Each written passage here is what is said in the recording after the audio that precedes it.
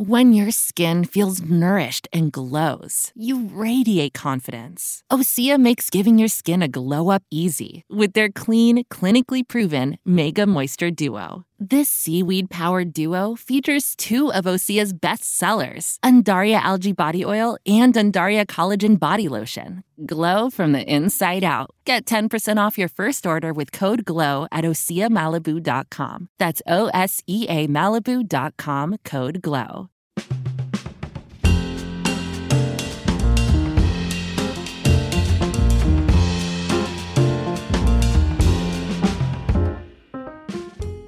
Hello, this is Jennifer Rubin, and this is Jen Rubin's Green Room. I hope you had a lovely Thanksgiving. All the leftovers are gone. The guests are gone. You've taken that pretty tablecloth to the cleaners. You've cleaned up the house, and now it's quiet again. Isn't that nice to have your house back to normal? Well, I really do hope it was a lovely holiday. And now we plunge into the Christmas season. Of course, the Christmas decorations were up, at least in our neighborhood, even before the Thanksgiving Day festivities. But that's the way of the world, isn't it? Well, the news did not wait for the holidays, and we have a lot of it of late. To begin with, we not only had a successful pause in the Gaza-Israeli war, but we extended that pause. And that was due really to the solo work, the intervention, the constant nudging and nudging of President Biden, who is a roll-up-the-sleeves kind of diplomat who knows all these people, who pushed and pushed and pushed. And as a result, as of Tuesday afternoon at least, some 69 hostages, mostly Israeli, but other nationalities as well, have been released. And there is hope for more days of pause and more hostages to be released. Of course, Gaza has also benefited in that hundreds of trucks of supplies have gotten in. And I just want to point out, had Biden listened to his critics, none of this would have happened. Remember, weeks ago, they were calling for an immediate ceasefire. Just stop the fighting. Israel has to stop. Well, had that occurred, I sincerely doubt any of the hostages would have been released. And likewise, I don't think Israel would have been inclined to allow truckloads and caravans full of supplies into Gaza. So there's something to be said for letting the noise play itself out and simply doing what his experience, his knowledge, his gut tells him is the right thing to do. And once more, I think we have a president who has exceeded expectations. Now, the war, at least of this moment, does not appear to be ending after whatever pause is completed. The Israelis need to go back in and they need to remove Hamas. The notion that you could leave Hamas in place and still pursue any kind of peaceful resolution with the Palestinians was a failed strategy by, wait for it, Bibi Netanyahu. It's ironic that the left-wing critics of Biden are pursuing exactly the same strategy that Bibi Netanyahu has now been vilified, and that is leaving Hamas in place to fight another day, which essentially means you'll never have a two-state solution. You'll never have a unified Palestinian government so long as Hamas rules in Gaza and the PA more or less is in charge in the West Bank. So I think if we're going to get any further in terms of a peaceful resolution, a long-term resolution, if the Palestinians are going to have any chance of having self-determination, and if we're going to get those hostages back, the men as well as the women and the children, I think President Biden is frankly on the right track, and those talks continue as we speak. The other big news of the week, of course, is that George Santos is about to become a footnote in history, an answer to a trivia question, because he is on the way out. The Democrats have made another motion to expel. That's going to take place very quickly, and I suspect that they will have the 2/3 ready to dump him.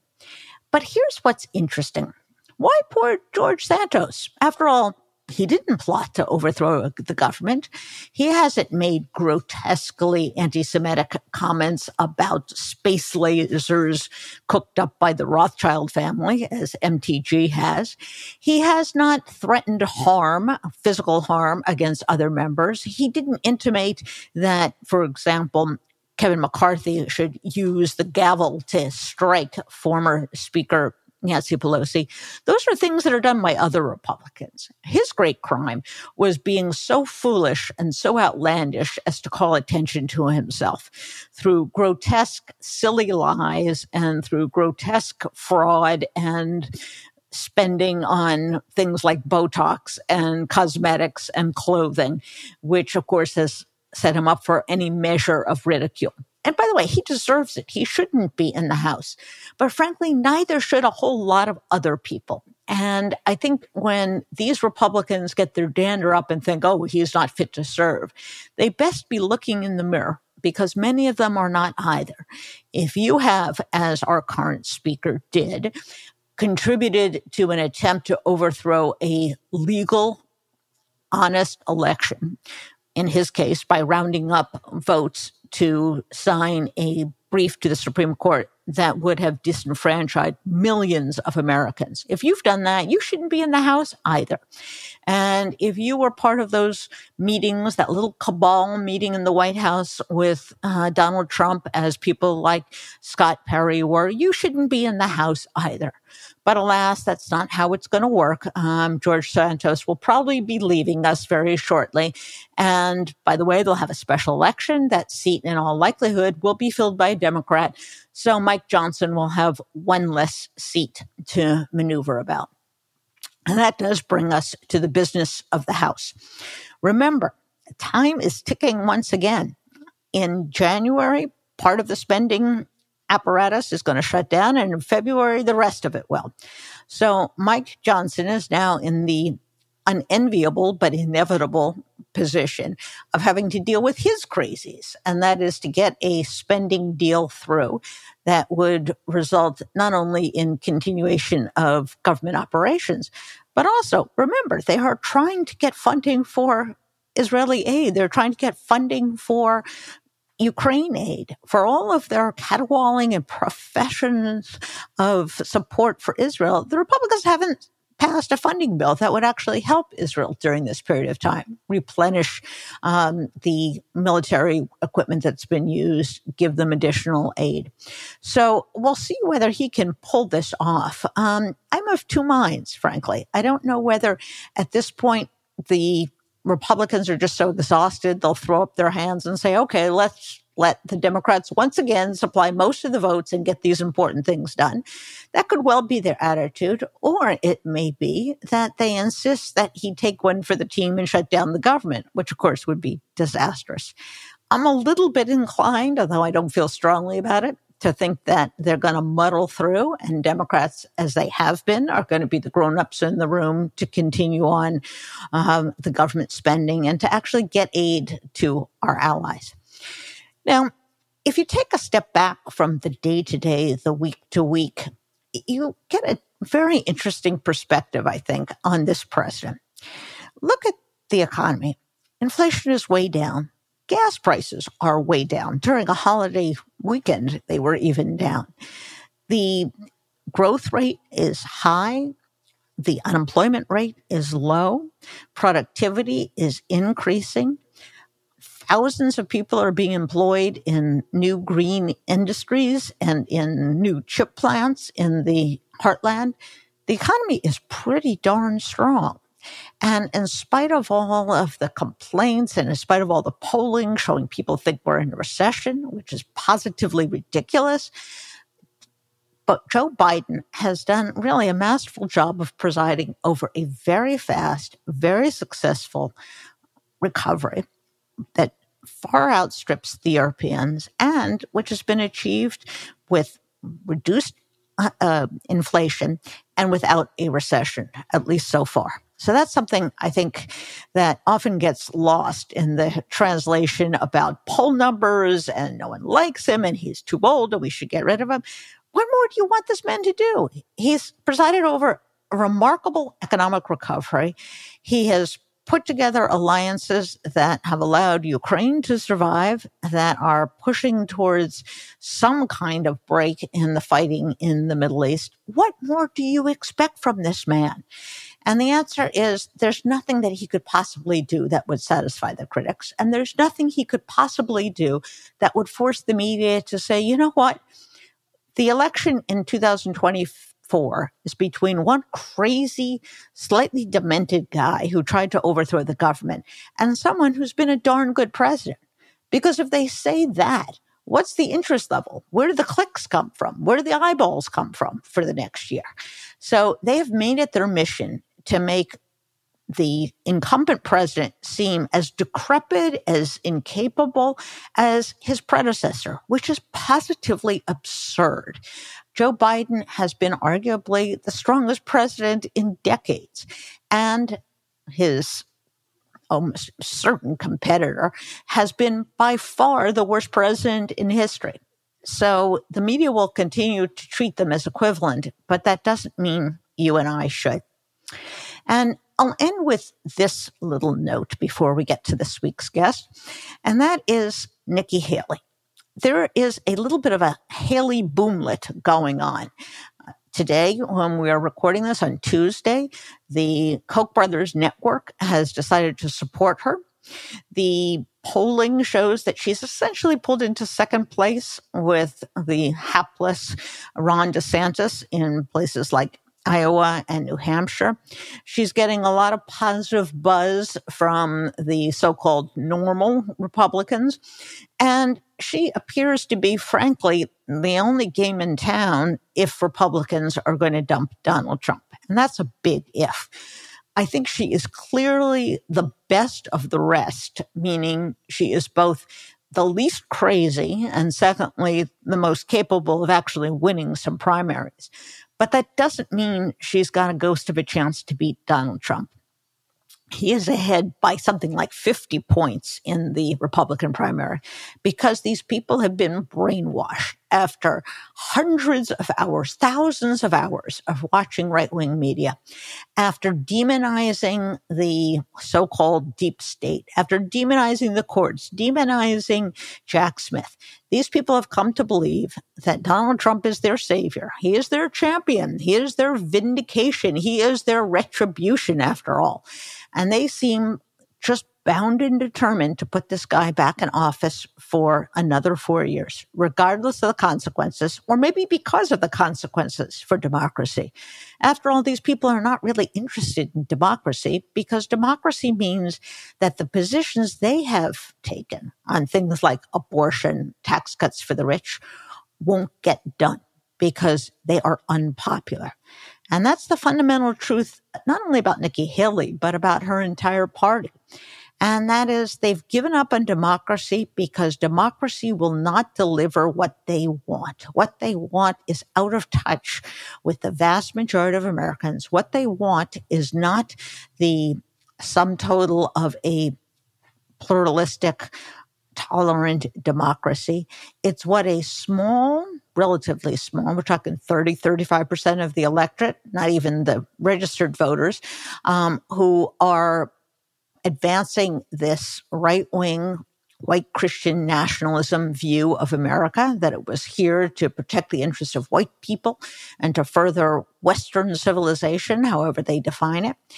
But they're not going to get their way if there's true democracy. And that's why we have had this battle over how much democracy they're going to allow, how many people they are going to allow to vote, how many of those votes get counted, how clever the Congress can be in overturning the results, because they cannot win when we respect the will of the people. And that's fundamentally where we are coming to.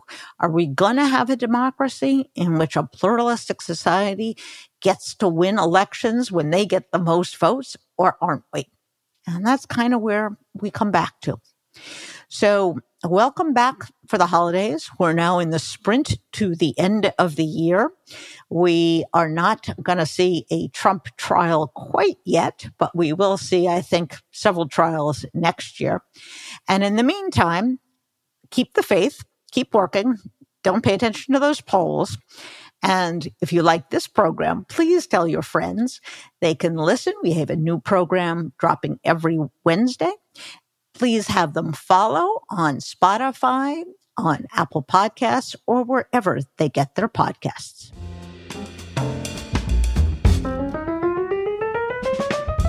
With LinkedIn Jobs, we tap into a network of more than 1 billion professionals to help you find quality professionals quickly and easily for any role you need. Marketing wizards? Found them. Software engineers? Found. That project manager I could never seem to hire? And found. LinkedIn Jobs quickly matches your roles with candidates with the right skills and experience. In fact, 86% of small businesses get a qualified candidate within 24 hours. Post your first job for free and get started at linkedin.com/spoken. That's linkedin.com/spoken. Terms and conditions apply.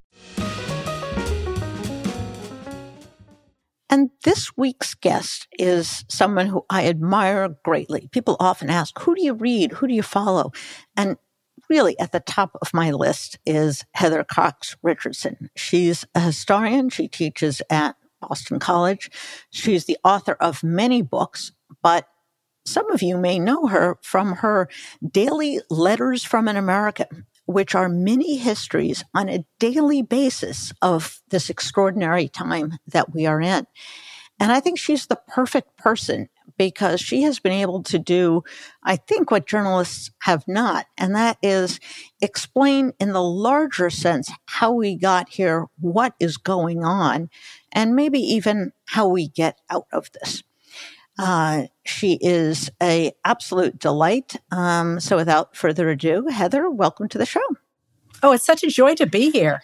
It is an absolute pleasure. I know that we have followed each other religiously on social media, and I read all of your letters, and I'm just delighted to have you talk to us. I think this is kind of the glory days of historians in a way, isn't it? Well, I suppose so. I mean, it would be nice not to be needed, I have to say. Exactly. Now, what was your historical focus before this era? Was it on contemporary American politics, or was it more distant in time from present day? My first 3 books were on 19th century America. And then I guess the first 4 books were on 19th century America. And then I did a sweeping history of the Republican Party from, really I started it with the Declaration of Independence, but then the Constitution forward until the present. And then I did another book on that scale, then another book on that scale. The common thread is that I focus on politics and economics to test the difference between what people think is happening in the world versus what is actually happening in the world. Because I think that divorce between reality and image is where where nations live, essentially. And I'm always interested in how that plays out. Fascinating. Let me ask you then, this is a wonderful segue, to compare this era to the 1850s, when you had the gentry class in the South that was fighting to maintain not only their economic superiority, but obviously their racial hegemony. How is the present day like that, and how is it different? I think it's like it in a lot of ways. So what you're identifying is that in the 1840s and then into the 1850s, the elite enslavers in the American South, and they made up about 1% of the population, took over the Supreme Court, the presidency, and the Senate. And they did so with the determination that the majority of Americans could not interfere with their ownership of property. And they rooted that in the Constitution.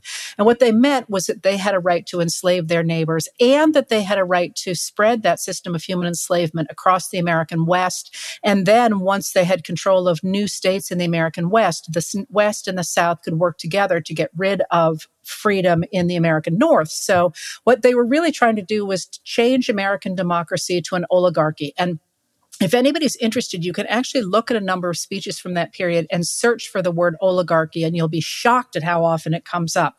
Because people did recognize what was happening, but those elite enslavers managed to convince their followers that unless they stayed in power, their Black neighbors would take over their property, that they would rape their daughters and their wives, and that they would create anarchy. So they managed to monopolize the media system in the American South and to be very careful about who could actually vote in the South.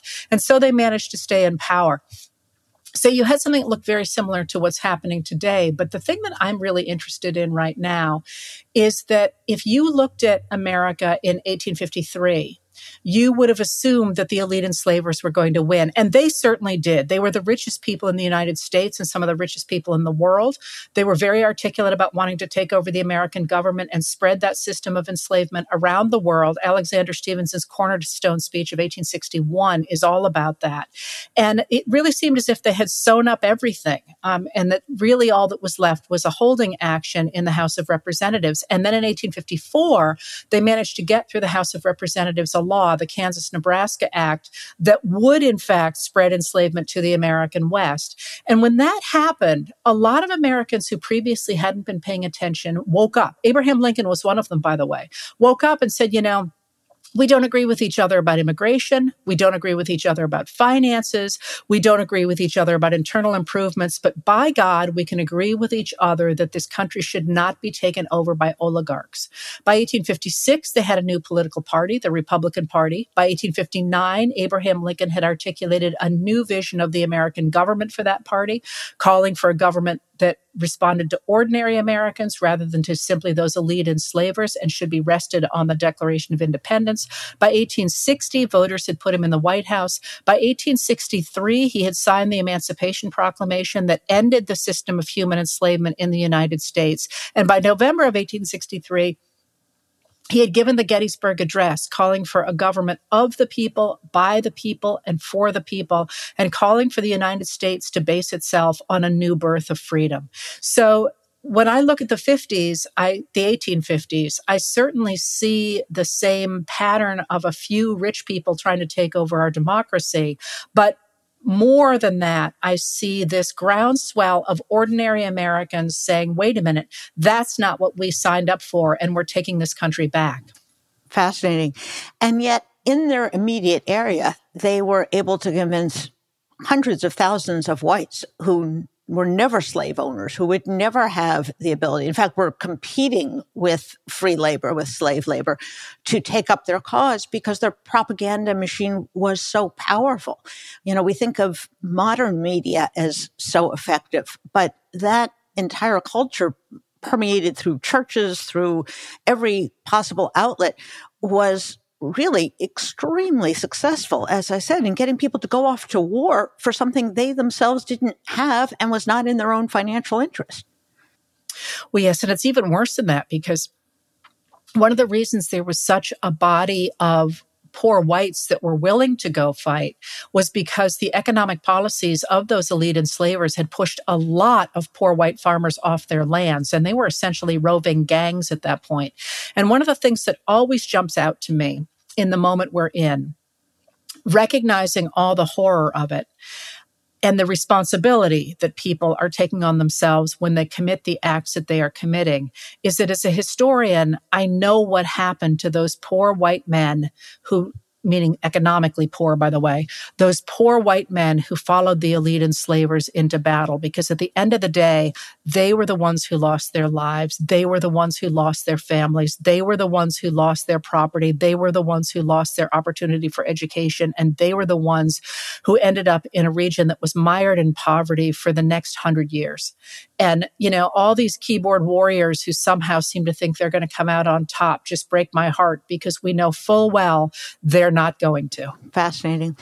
One of the other interesting parallels, perhaps, is that, of course, that we had Bloody Kansas, which was this vicious war as the two sides competed to who could populate Kansas faster and therefore control the destiny of slavery.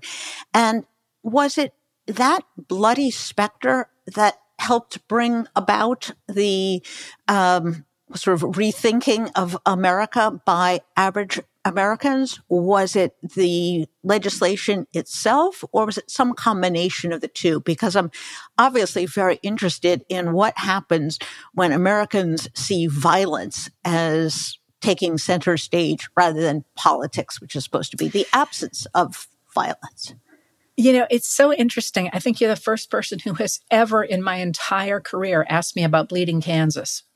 And Bleeding Kansas is what happened after the passage of the Kansas-Nebraska Act through the House of Representatives in May of 1854. And the kicker to Bleeding Kansas was that with the opening of the Kansas and Nebraska territories under that law, there was no land that was legally surveyed in Kansas yet.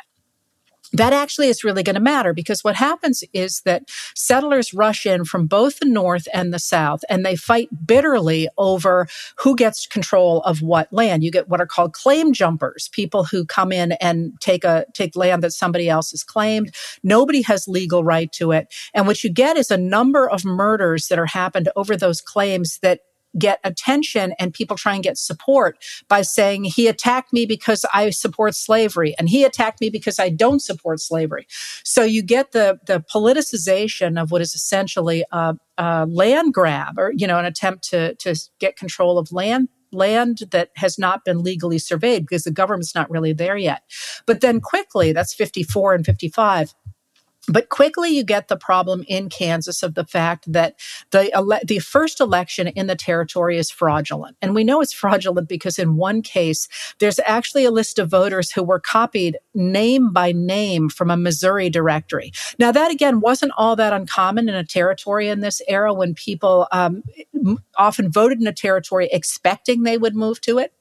But this was pretty clearly an attempt to determine that Kansas would, in fact, be a slave territory. So the way that played out was that Southerners looked at the fact that there was a vote in the original election in Kansas to promote the institution of enslavement there.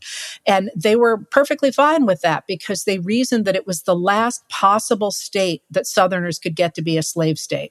Whereas Northerners looked at that and they were like, wait a minute here, you're totally cheating, when most of us don't want to have slavery here. And so then Kansas becomes tied up in this fight over the fact that the majority of settlers in Kansas within about a year are pretty clearly people who don't want enslavement. But the early establishment by those early votes was for a slave state. And then, of course, it ripples across the country into Congress and then eventually into the White House. And in Congress, you're actually going to have fist fights over what is happening in Kansas. And it becomes this huge issue where, for example, in 1856, not only do you have the real issue of Bleeding Kansas getting more and more public, that's actually the cause for which the Southerner beats up Massachusetts Senator Charles Sumner on the floor of the Senate and, cuts his head to the bone. There's blood everywhere. And a bunch of Southern senators were standing there watching him and watching this happen. And one of them journalists later asked one of them, why didn't you intervene? And they said, well, we didn't think it was our fight. So if you're a Northerner, you look at that and you think, my God, they're not letting us vote. And now they're literally trying to kill us on the floor of the Senate. This is not what democracy is all about. So it was a case, I think, of people seeing violence and beginning to think it was all right. Certainly the Southerners had been pushing violence as a solution to the fact that they had become a minority in the government for a long time, and deciding that was an okay way to behave. But what you finally got after 1856 was Northerners watching that violence. And for a number of years, they'd been like, okay, this isn't okay, but, we can put up with this.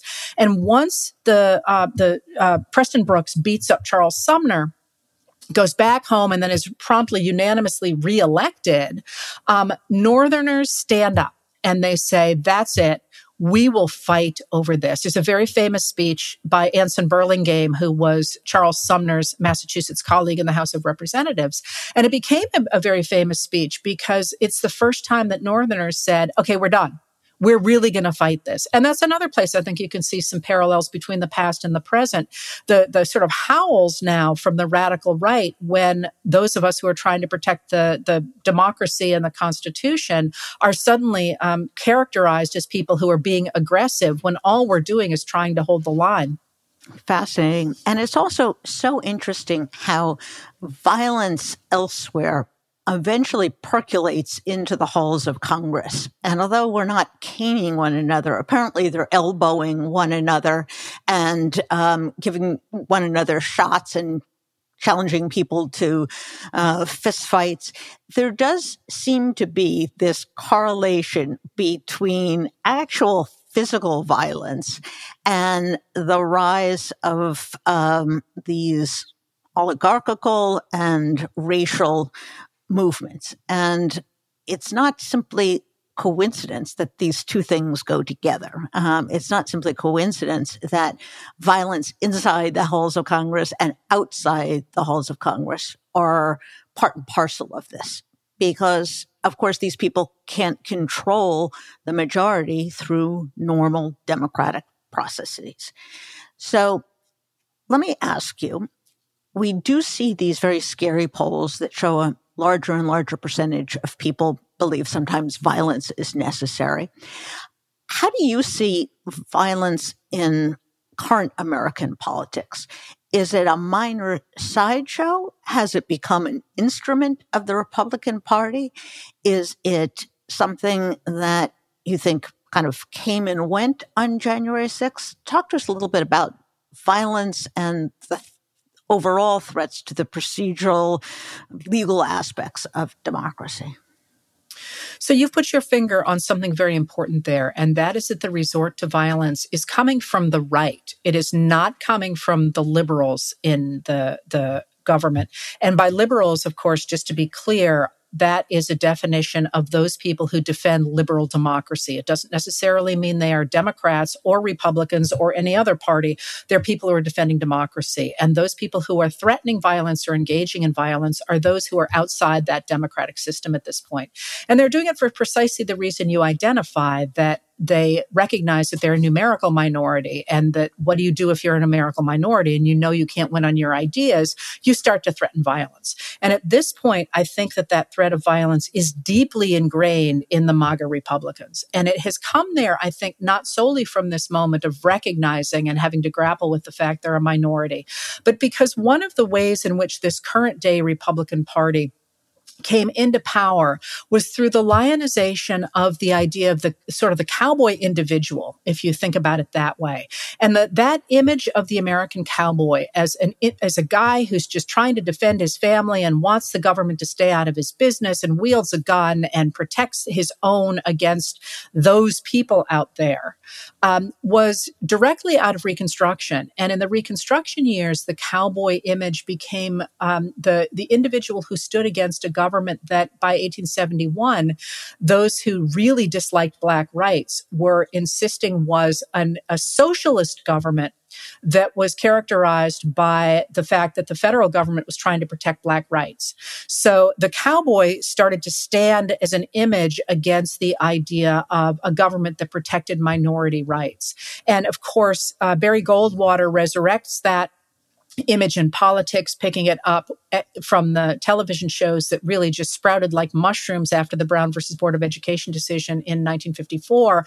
We get all of a sudden all these TV Westerns. At one point, I think there were 9 of them on primetime TV. And of course, Bonanza is the first one that is produced in color, and it's shown all around the world. Very famous TV show.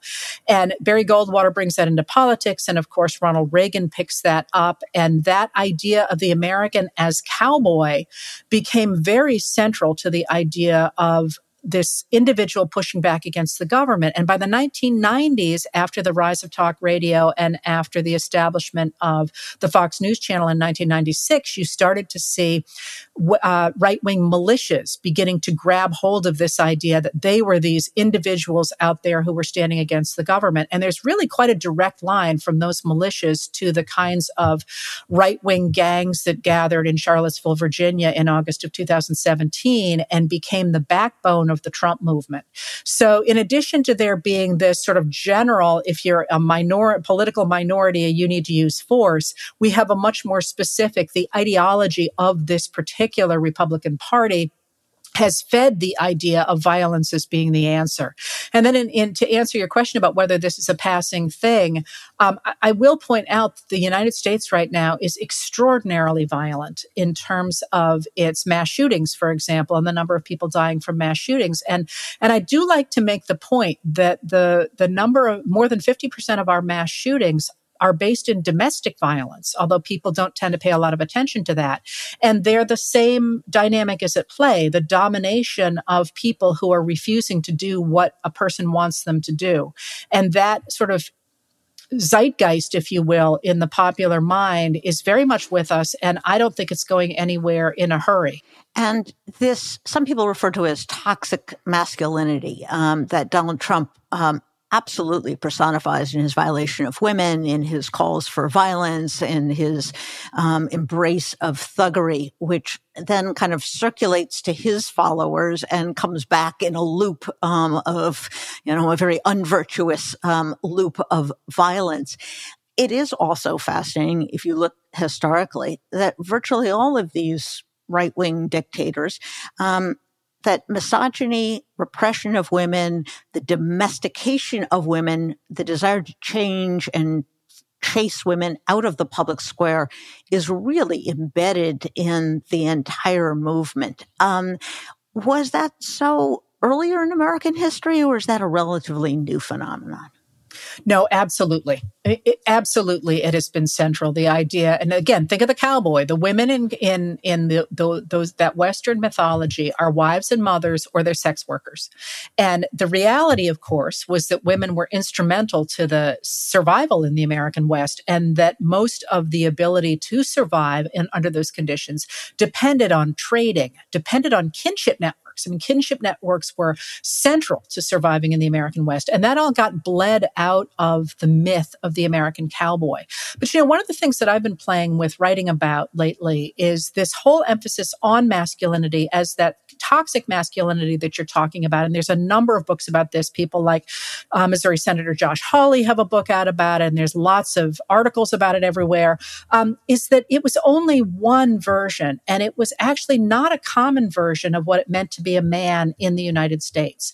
So one of the things that really jumps out with the rise of the American cowboy and how some unreconstructed white Southerners doubled down on that was the fact that a number of white Southerners and Black Southerners and Hispanic Southerners pushed back on that. And they said, wait a minute, that's not what being a man is all about. Being a man is about supporting a community and reasoning through things, getting an education, making sure people don't wield guns everywhere. Instead of saying, hey, let's take it out and fight it out. No, let's have a debate about it. Let's include more voices. And that was central to the populist movement in the 1890s that, in fact, ended up taking over much of the American South and West from 1890 to about 1896, and ended up putting most of their ideas into the public sphere to be enacted on and put into place during the progressive era of the early 20th century.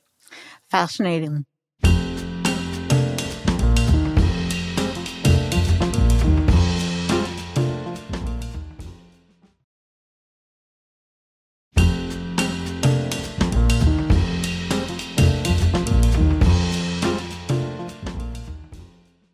You have a new book out. You're one of the most prolific people I know, entitled Democracy's Awakening, Notes on the State of America. Why this book? Why now? And talk to us a little bit about the relationship between that book and your wonderful letters from an American that we enjoy on an ongoing basis. So the book was originally designed to be a compilation of the short essays that answer the questions that people ask me every single day, which is, how did the party switch sides? What's the Southern strategy? Tell me about the Electoral College.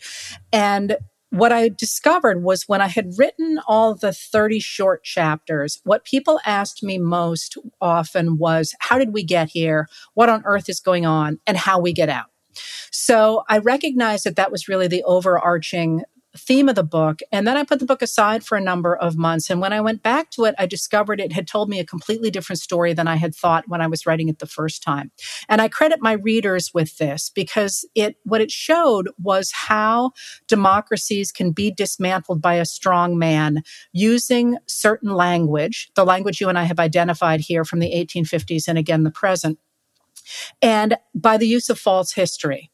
And then it showed me how once you had set up that a population that had been so demoralized, it opened the way for a strong man like someone like Donald Trump, who used that population and welded it into a movement using certain techniques. But then crucially, the last section talks about how you can use language and history to reclaim democracy. And that part to me is by far the most interesting because it looks at all of U.S. history both as a roadmap for expanding the concepts of liberal democracy through transparency, through inclusion of new voices, through demonstrations of citizenship, through all sorts of these different steps.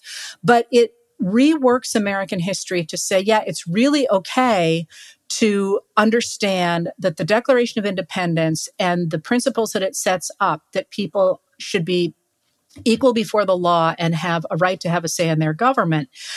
That's the central to what it means to be an American. But the reason that we have managed to expand our democracy over all these years is because marginalized Americans have grabbed hold of that set of ideas and said, hey, that's great, but what about me? And so what that does, I think, is it offers agency back to ordinary Americans who are suffering perhaps in the current climate we're in to say, listen, it's your democracy. You should do whatever you want with it. And that, I think, is, I think that's why the book is important. Absolutely. And the book that I did in the wake of Donald Trump's election looked at women who kind of came to that because of who Donald Trump was and what he represented, and that he had beaten a magnificently qualified woman, and here was a atrociously unqualified male, that it really kind of shocked, horrified women who then, as we saw, entered politics for the first time, ran for office, set up huge networks that are still in place. They used, you talked about the networks of the West. These women put together new networks, new ways of organizing. And I think that is still there. The concern we all have is whether exhaustion, fatigue, a certain sense of denial that, it can't happen again, will impede those sort of antibodies of democracy, and that participatory democracy that we really saw flourish, beginning with the Women's March in the wake of Donald Trump's election. How do you see the fate of those sorts of movements, which we did see kind of burst up, and then when we saw the Black Lives movement as well, how do you see them surviving through this period and continuing the fight, which never seems to be won, and it isn't ever won? Well, but it can continue to be expanded. And, I think you're right to identify, first of all, how important women were, recognizing what Trump was all about, because we'd all had that boss or that relative or whatever. And we recognized a lot of things that men maybe didn't. But I think women have continued to be energized not only on the principles and on the fact that a lot of them actually quite like to have public voices now, but also because of the Dobbs versus Jackson women's health decision of June in 2022. I mean, I was talking to a Republican man who said women are going to forget about that. And I was like, what planet do you live on that you think women are going to forget about that? But it's not just women. I mean, one of the things that really jumps out to me in the last several years is the importance of the labor movement.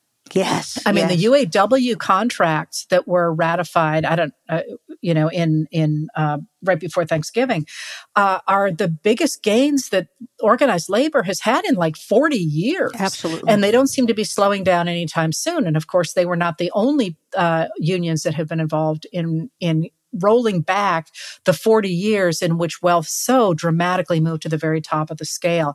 So, it is my sense that we are, and maybe one of the reasons I care so much about keeping the record, is that we are in a movement that looks to me so much like the 1880s and the 1890s, when it really looked as if the robber barons had sewn up everything and the rest of us were going to be lucky to, nail together, body and soul. And what happened was that people, again, woke up to the idea that we're supposed to be treated equally before the law and we're supposed to have a say in our government.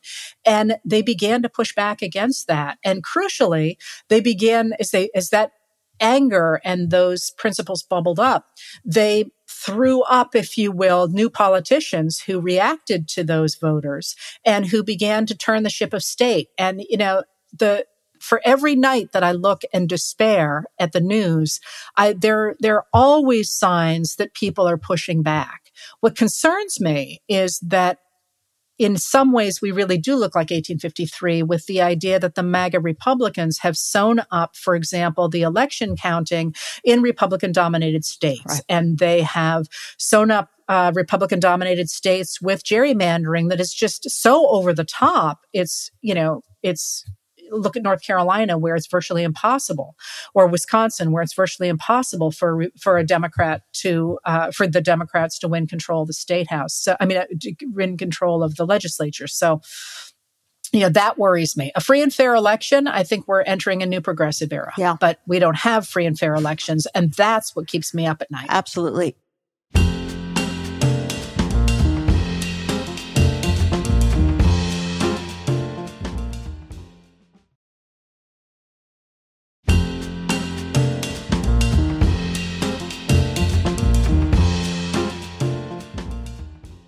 It's so interesting. Bob Putnam has written a book about this, and he talks about the movement from the I to the we, that the 1890s were an era of I, the robber baron, the self-made man, the accumulation of wealth.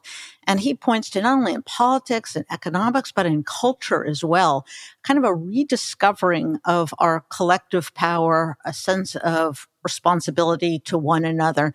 And I certainly hope he's right in saying, and you're right in saying, that the movement from the era of the robber barons to the progressive era is really somewhat of a model, perhaps, for how we do this. And it is very much bottom up, and very much based on labor unions, civic organizations, a new sense of community. And that, to me, does make me somewhat hopeful, I think. One of the reasons why people, I think, are so gloomy sometimes is the media.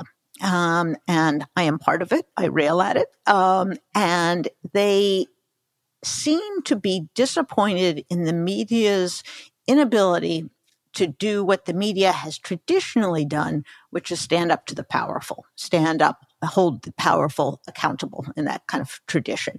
And they see it as either lazy or indifferent, or in the case of right-wing media, a tool now of the powerful.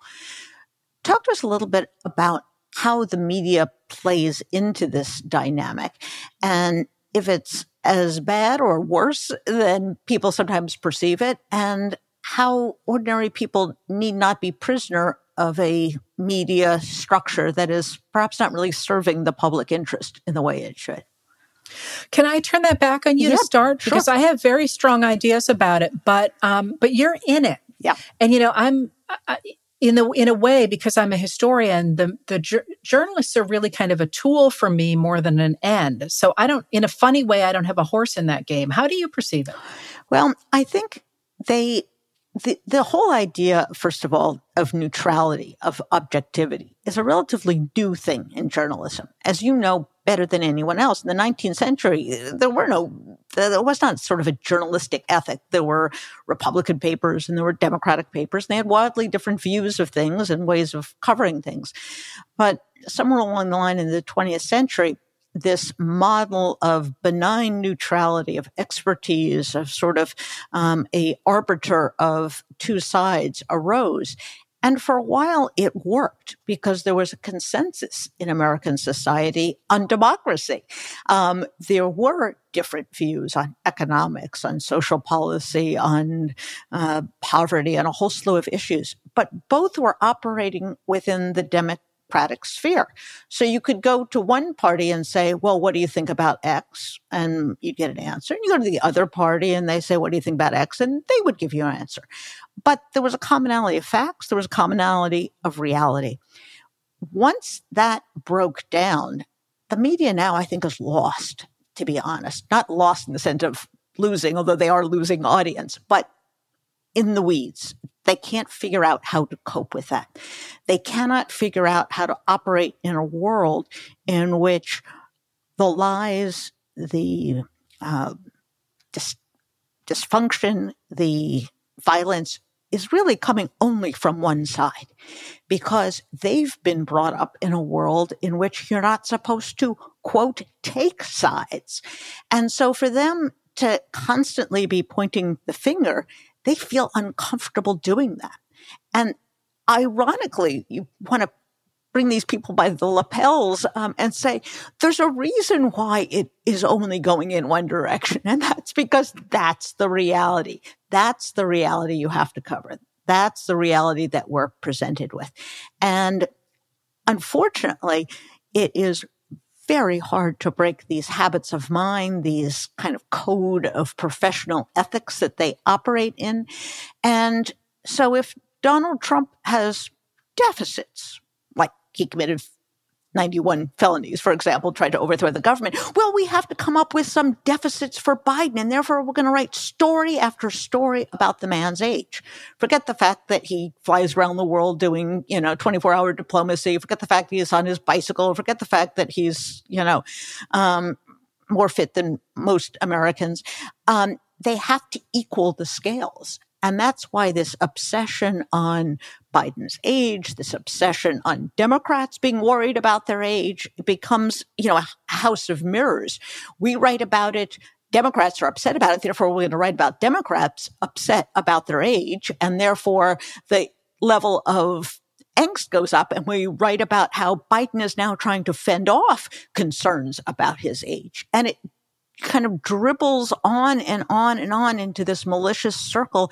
And meanwhile, we have a fascist planning to round people up and to use the military to put down civil demonstrations. So it is incredibly frustrating. At the same time, I think for the first time, they are very much aware of the problem. And when you say whataboutism, when you say both sidesism, they know what you're talking about. They get that.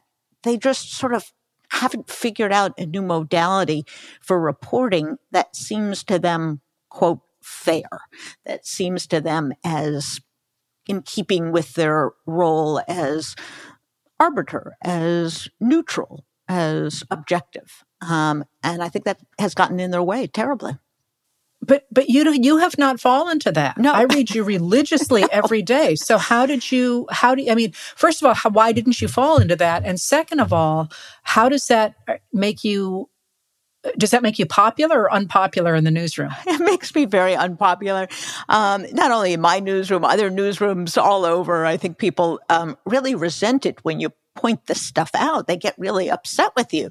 You just want us to pick a side. No, I want you to pick the side of truth, actually. I want you to pick the side of democracy. And there are a few of us who are out there beating the drum. And I think one of the reasons I never fell prey to this is journalism was not my first career. I was a history major. I was a lawyer for 20 years. I didn't come with this expectation that I had to operate within this false prism of, quote, neutrality. I came from a tradition of advocacy. That's what lawyers do. They understand both sides. They have to be able to spell out the phenomenon that's going on in opposition. But they also are able to take what other people are saying, analyze it, test if it's true, test if it's supported by evidence, test to see if it holds up to the light of history and the light of scientific examination. So I think it's much easier for me and those people who came to journalism from another profession in some sense. And also I'm on the opinion side, so I realize a very different set of constraints. But I do think it is frustrating, to put it mildly. And it's terrifying because I was having a conversation with Jay Rosen, who like me, who actually invented the phrase, talk about the stakes, not the odds, not the risks, meaning talk about the stuff of what is really going on here.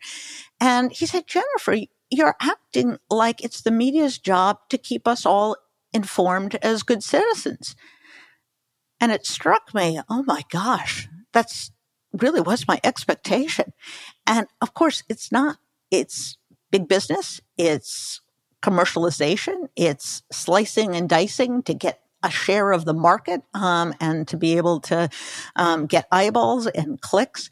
And it struck me that maybe we've invested too much hope in the media, that they're somehow going to suddenly convince people of what is in front of them. And I get readers all the time who say, why don't we read more of? Or why don't we see more of? And it's there. The real question is, why don't we see more people reacting to what is there, what they know now to be true? So I think the press is indispensable. At times it does magnificent work. Some of the journalistic work we're seeing being done from outlets like ProPublica are magnificent. But I think there is this fundamental broken thing here. And I think there's a real tension, and you see it in newsrooms. Dan Baltz, who writes on the news side, wrote a wonderful piece this weekend talking about, the stakes are really high here, guys. You can't look away. And that was on the news side. But he's right. That's the fact. That's the objective reality of what is going on. And it's interesting. You write these wonderful daily accounts. Is that history or is that journalism? And how do you see what you do as different than what journalists are doing? So that was actually a really illuminating discussion for that very question, because what the Letters from an American are is an attempt to look back at this moment and see the threads that historians will pull out. So it's important to know that the difference between journalists and historians is that journalists are supposed to tell you what happened. They often get stories and scoops and all that. But what historians do is they try and make sense of the way society changes. So we're trained in theory. We're trained in really digging to see what really happened. We don't care at all about scoops because we're interested in what the larger pattern is. If you give me a scoop, I won't know how it fits for a long time. So what I'm trying to do is look at this moment and say, here are the patterns, and here are the patterns that tell us, we know how they have affected history in the past, how they've affected societies in the past. Here's how they might, here are the important pieces that you can make conclusions about how they might affect society in the future. And it's interesting to hear you talk about the way that that journalists are approaching this moment, because to me, it's so clear. It is just so clear that I don't, it's really rare for me to say, oh, I don't know what to write about tonight, because I imagine I'm writing a history book and I'm going through the facts as one does, Yes. reading through the Congressional Globe or Harper's Weekly or whatever, and you watch the story develop and then you write about it. That is exactly what I'm doing here. And the bottom line is I'm always thinking about a graduate student in 150 years. What does she need to know about what happened today? And for example, I've already written a lot of tonight's letter, and there is a major piece that I'm waiting to plug into it. And a lot of things I will sit there and say, does it have to go in today? No, it really doesn't, because it's part of a larger project. But there are some things that have to go in today. And so it's a really different thing. But at the end of the day, I think what it gives people is that larger sense of trajectory of the stakes and not the odds, because I don't care about, well, here's a great example. I did not write about the last Republican primary debate. Right. Because what was it going to change? Exactly. I mean, with Trump as a front runner, it simply didn't matter. Yes. But that day, President Biden had done a selfie with UAW President Sean Fain, in which they were both congratulating each other for having negotiated a contract. That, to me, seemed like a much bigger deal, because it was a president on the side of organized labor, and they'd had a major win that probably suggested a larger trend in American society. So I ignored the debates that everybody else covered, and I focused on that that selfie. And I really think at the end of the day, that was the right choice. Absolutely. And I'm very reassured to hear, because I refuse to cover these debates, which are completely meaningless, just like I refuse to cover polls a year in advance, which is completely stakes with no meat at all. It's a funny question to ask, but are you optimistic that this is going to work through this period, or are you pessimistic about the fate of democracy, or is the jury simply out? Well, the jury is out. I think we are walking on a knife edge, but I am optimistic about it for this simple reason. I know a lot about American history. We have been in bad straits before. And at the end of the day, American democracy is, I think, a fulfillment of what I consider the ultimate human project, and that is the quest for human self-determination. And at the end of the day, I do not believe a majority of Americans will decide to give up their right to choose their own future. And, I look at, I know America, and I look at the people in it. And, and I've had a life that has introduced me to a lot of different people at a lot of different levels. And at the end of the day, most of us are pretty decent people who don't want to order other people around. And the only thing really that worries me is, as I say, the fact that the radicals have sewn up so many pieces of our mechanics that they could, in fact, steal this election. That, I think, is a huge problem, not even in just the small sense of an election, but in the larger sense of governance. You cannot continue to have a democracy that is governed by people who represent a political minority, because it's only a question of time until the majority gives up on that system. And we're already dancing with the devil here, with the Supreme Court having been appointed by presidents and confirmed by senators who represent such a small political minority. We've got presidents who have been installed without the popular vote. We have senators using things like the filibuster. We have gerrymandering. We're already, as I say, dancing with the devil. I think if 2024 shows us that those nodes have been sewn up to the point that the will of the majority in a democracy can't be honored, that worries me a lot. Indeed, indeed. And of course, there's some great work being done on that, The Tyranny of the Minority, by two wonderful authors who we've had on this show.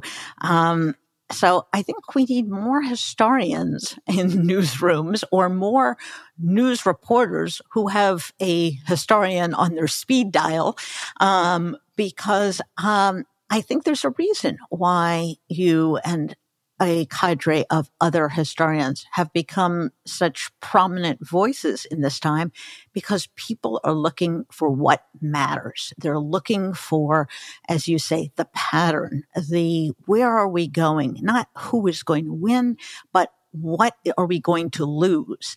And that, I think, is the province of historians.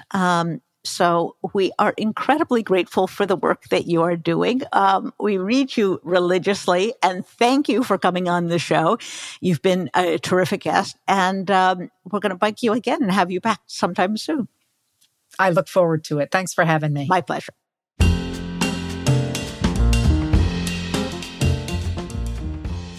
And that was Heather Cox Richardson.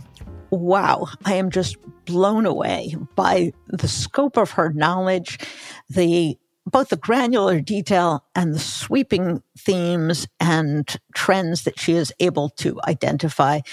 There's a reason why I read her a lot, and that is because she is simply brilliant. And one of the things she said really struck me. Actually, many things did, but one thing in particular, which is, we have not only two models of America, one white Christian authoritarian and the other that speaks the language of the Declaration, the language of the Constitution, the language of the Gettysburg Address. But we really have two visions of society and how we as people interact with one another. One is remote, isolated. I am not my brother's keeper. I have no responsibility for others. And if you take what is mine, I will fight you back. And it's, in some sense, a sad, kind of pathetic way to go through life. But that is, in fact, the view of many Americans. And there's another way of interacting with our society, and that is you are part of a community. You are not alone in this world. I'm responsible for you. You are responsible for me. We are all improved and empowered when others do well. There is not a zero sum on enlightenment, on success, on creativity, that we all add to the pie. And that view, I think, is not only consistent with the view that Martin Luther King talked about, the beloved community, a Christian community in that instance, but it is also consistent, I think, with the promise of a more perfect union. A more perfect union is one in which more people get included, in which more people have a say in what society looks like, in which more people think that there are ways of determining one's life, changing one's life, improving oneself without running afoul of your neighbor. And I think these two visions of America, one based on an authoritarian and kind of toxic masculinity model, and the other on a much more cooperative, joyful, and communal reality, is really a lot of what we're talking about these days in America. Well, if you enjoyed this show, please tell your friends. They can listen to Jen Rubin's Green Room every Wednesday when we drop our new programs. And they can get it on Spotify, Apple Podcasts, or wherever they get their podcasts. Bye-bye.